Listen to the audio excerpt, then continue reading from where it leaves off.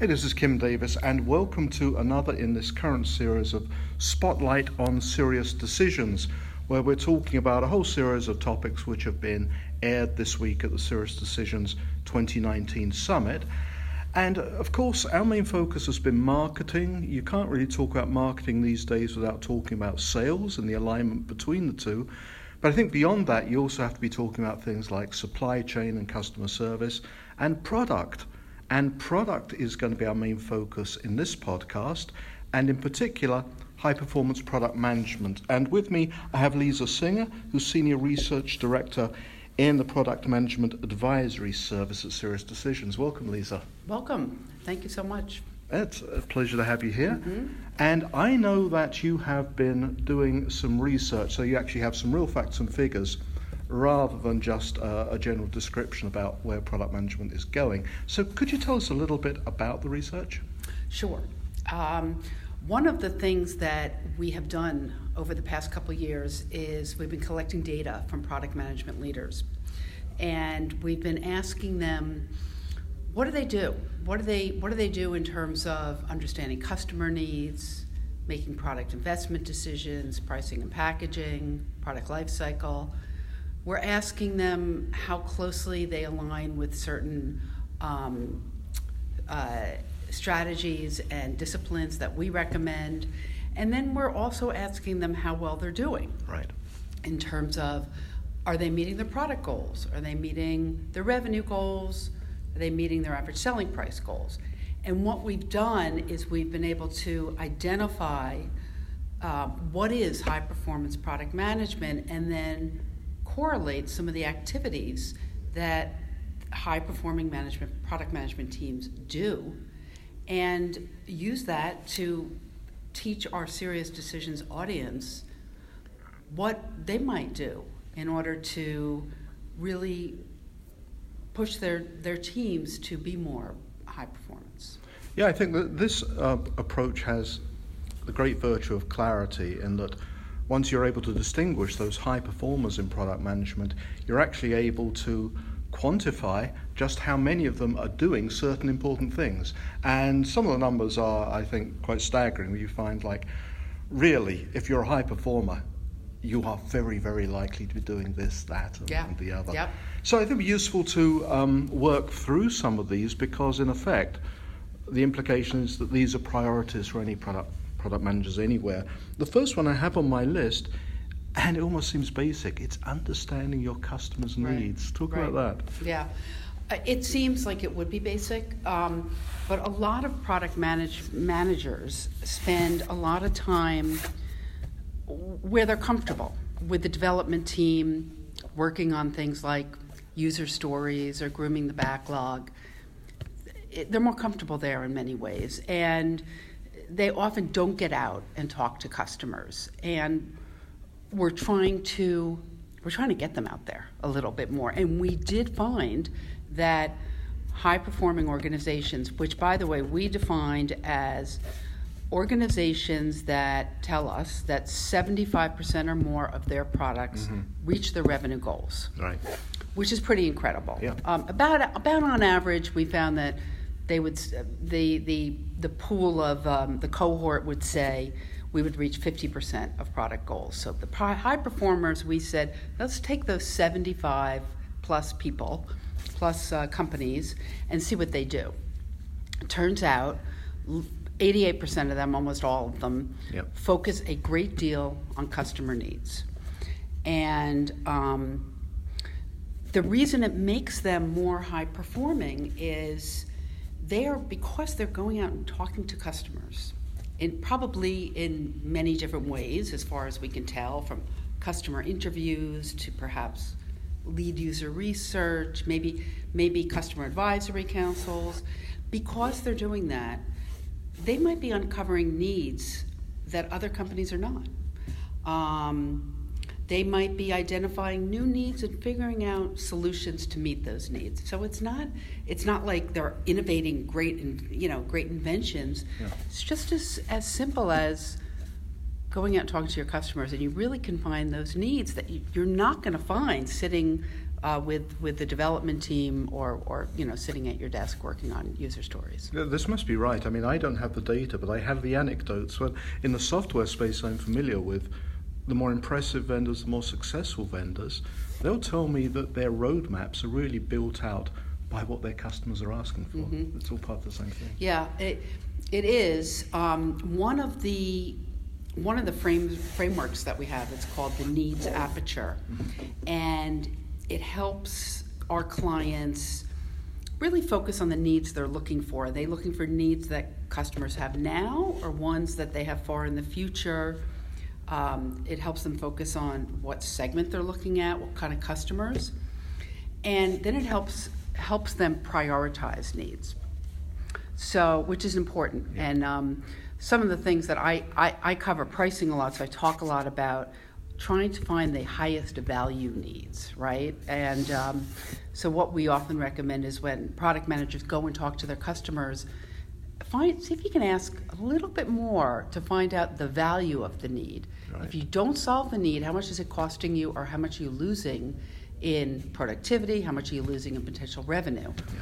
And ideally, the high performance product management teams are finding those highest value needs so that they can get the most value in return and provide the most value for the customers. This relates to the product portfolio, of course, doesn't it? Because you can't invest haphazardly if you're going to be a high performer.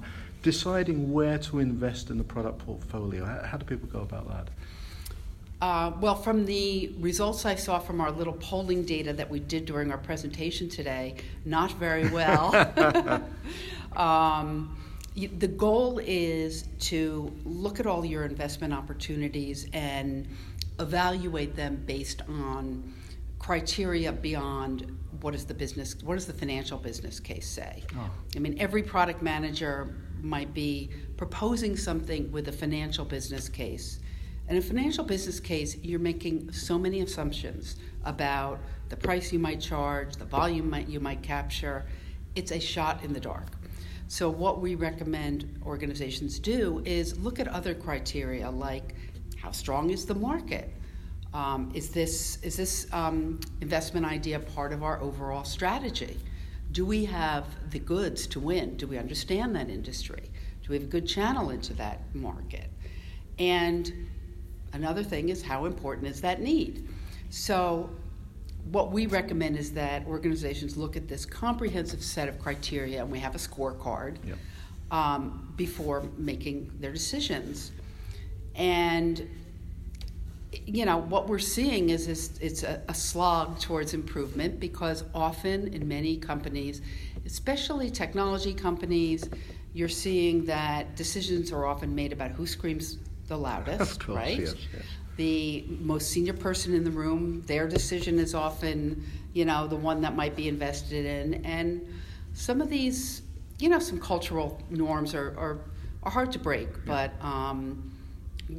we're working towards it. Yeah, that seems to me to be really representative of what Cirrus Decisions is doing in so many of these areas, is to provide, instead of going by your gut or who shouts the loudest, actually provide a kind of template for a reasonable decision-making process. Yeah, I wish I had it. Certainly when I was a product manager, we would look at financials pretty much. And that's most of the organizations are certainly looking at that.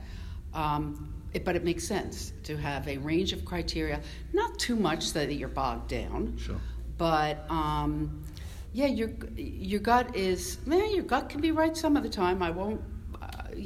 But many times there's many things to consider, and what we try to do is provide a framework of considerations so that business decision teams, product managers, at least know what to consider before making their decision. Absolutely. Mm-hmm. And here's one which really jumped out at me from your research. Extraordinary. I mean, almost every company which was a high performer in this area, they're given consideration to pricing and packaging. Now, we always say pricing and packaging. I'm not sure how important packaging is. Perhaps I'm overlooking its importance, but pricing is crucial, isn't it? Right. Well, the reason pricing and packaging are together is Many times when a client comes to me, they say, "I'm losing out in the market. I'm losing on price." Right. And often what they've done is overpackaged their offering. Ah, okay. So the way you configure your offering is so critical. And in the research we provide, we suggest, first of all, you understand buyer value and how buyers are different, and then you package or configure your offering based on those different needs of different buyers. Some buyers want a lot of service. Some buyers want a lot of features. Configure that for them. Some want bare bones, and some are in the middle. So it turns out, especially with SaaS, where it is very easy to configure different offerings, Sure. that packaging is almost more important than price, because you could be overpackaged and then suddenly high priced when you're really not. So, when organizations are now packaging and pricing their offering, they're first thinking of the configuration, and then they're thinking about, how am I selling my offering? What's the pricing model? Is it by seat? Is it by user? Is it by some usage metric? That's all part of how you're packaging and pricing your offering. Much more important than the number, than the actual price point. Right. But it seems to be really important as a concept, because the number I scribbled down is 95% of high performers are really paying attention to some folks, and it sounds like you can't be a high performer if you don't get this right. Yeah, and I would say more and more companies are starting to embrace a better pricing strategy. Not a week goes by when I'm not asked by a client, how do I move to value-based pricing, Right. as opposed to cost plus. Interesting. And especially with software, where, especially SaaS, where every unit doesn't cost you very much, so variable costs are not that important. So the economics of software already leads you more towards value-based pricing. So there, more and more clients are asking, how do I do this? Even manufacturing clients, many are looking to maybe find a way to have a subscription model, things like that. They're looking for new ways to price and package. They're offering new models, all for serving the customer better, for sure, Yeah. pricing based on value, keeping some stickiness in their product as well. So it's critically important, not just when you launch a product, but through its life cycle. I know you also talk about agility, and in the product context, people immediately think of agile development, but are you talking more about agility in responding to customers and understanding their needs? What's your understanding of agility in this context? Certainly, yes, responding to customers, understanding their needs, being customer focused, looking at what the data is showing you in terms of, are your customers using some of the features that you've rolled out? Are they getting the value you expected? Are customers, confused by your product? One of the things that we see product management struggles with is a lot of ideas and input come from a lot of places. They come from salespeople, customers, executives, support people, and they have to get their arms around all this different type of input and know how to respond. And it's challenging. Right. It really is challenging to be able to group all the input, to be able to assign some value to fixing some of the things in their product. But I would say certainly being agile or agility means listening, making sure you go out there with hypotheses and see if you are right or not. And you could do that with products. You could do that with pricing too. I often work with clients to when they're looking for a new pricing model, go out there and test it and see, test it among a certain group and then respond. So I think a lot of what is about Agile and agility is listening to the market and working towards categorizing that feedback to take action. Right. I think that brings us nicely to the last thing I wanted to raise with you, which is the question of the structure of the team, roles and responsibilities within the team. And I'm going to guess there's not a one-size-fits-all answer to this, but it's another thing it's important to get right. So what sort of considerations do you bring to that? Right. Pretty much everybody's got a different definition of what product management should do. We find it really differs from one company to the next. It's really remarkable. And one of the things that we recommend is that the product manager have responsibility for the commercial success of the product. Right. That's important because if they don't, I don't know who would. They have a view of the market. They understand the costs involved in the product. They certainly have a view to what the organization can do in terms of core competencies.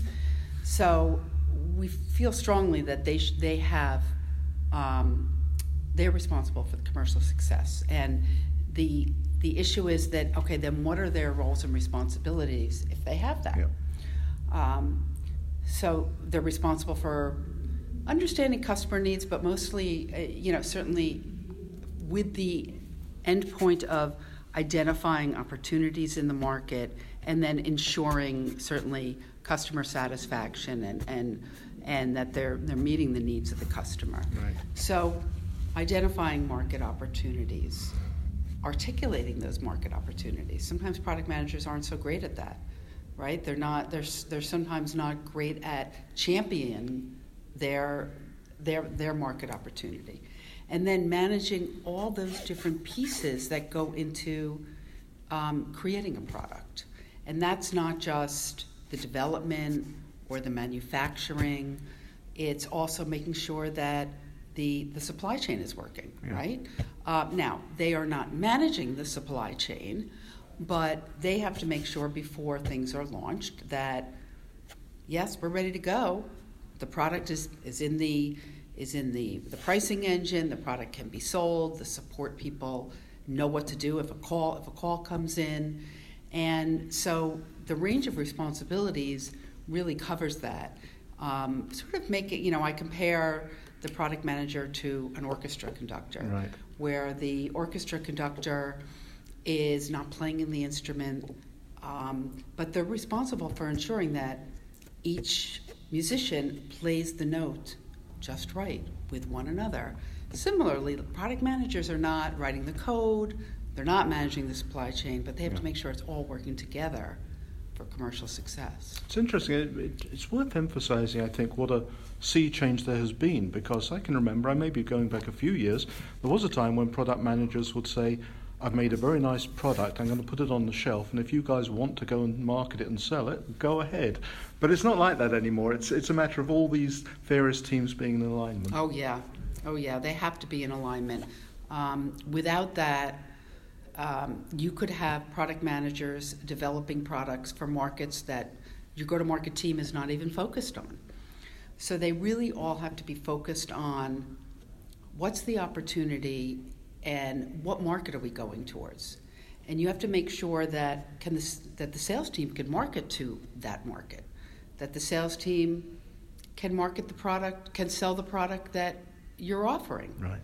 They might not be able to, which means in your business case, you have to add in sales enablement or adding a new channel or whatever it might be. And so it used to be product managers did a business case just on the product development, right. Nothing else. Not anymore. What we recommend now is they do a business case based on development and go-to-market and being successful. You might need a new customer success team to really be successful. And especially with the move towards subscription businesses, organizations might need completely new capabilities. Yeah. And so a new idea and a business case is not just a product anymore. It's all about the entire customer experience that a customer is feeling with with that organization. We did a survey a couple years ago of B2B buyers. Yeah. We do it about every other year. And we asked them, what are the top drivers for choosing a vendor? These were recent buyers, B2B buyers buying, major products. The number one response was previous experience with the company. So in B2B, unlike B2C, your buyers are buying into the company. They are not just buying a product. They're expecting a certain level of service. They're expecting something when they pay their bills. They're expecting a certain level of service from your salesperson. So a product manager can't stand out there just alone with the product anymore. And it turns out, by the way, price is number 3 on the list. I think it's 85% of the people say previous experience with the company is the most important. Wow. Yeah, that is so important. So this whole thing that we're talking about at the summit about together and alignment, we've been talking about this stuff for as long as Serious Decisions has been around, but especially now in the last couple years, we are seeing the results of alignment from our clients and trying to bring that message to more organizations so they're successful as well. Okay, perfect place to land the conversation. Lisa, thank you for the insights. Thank you so much.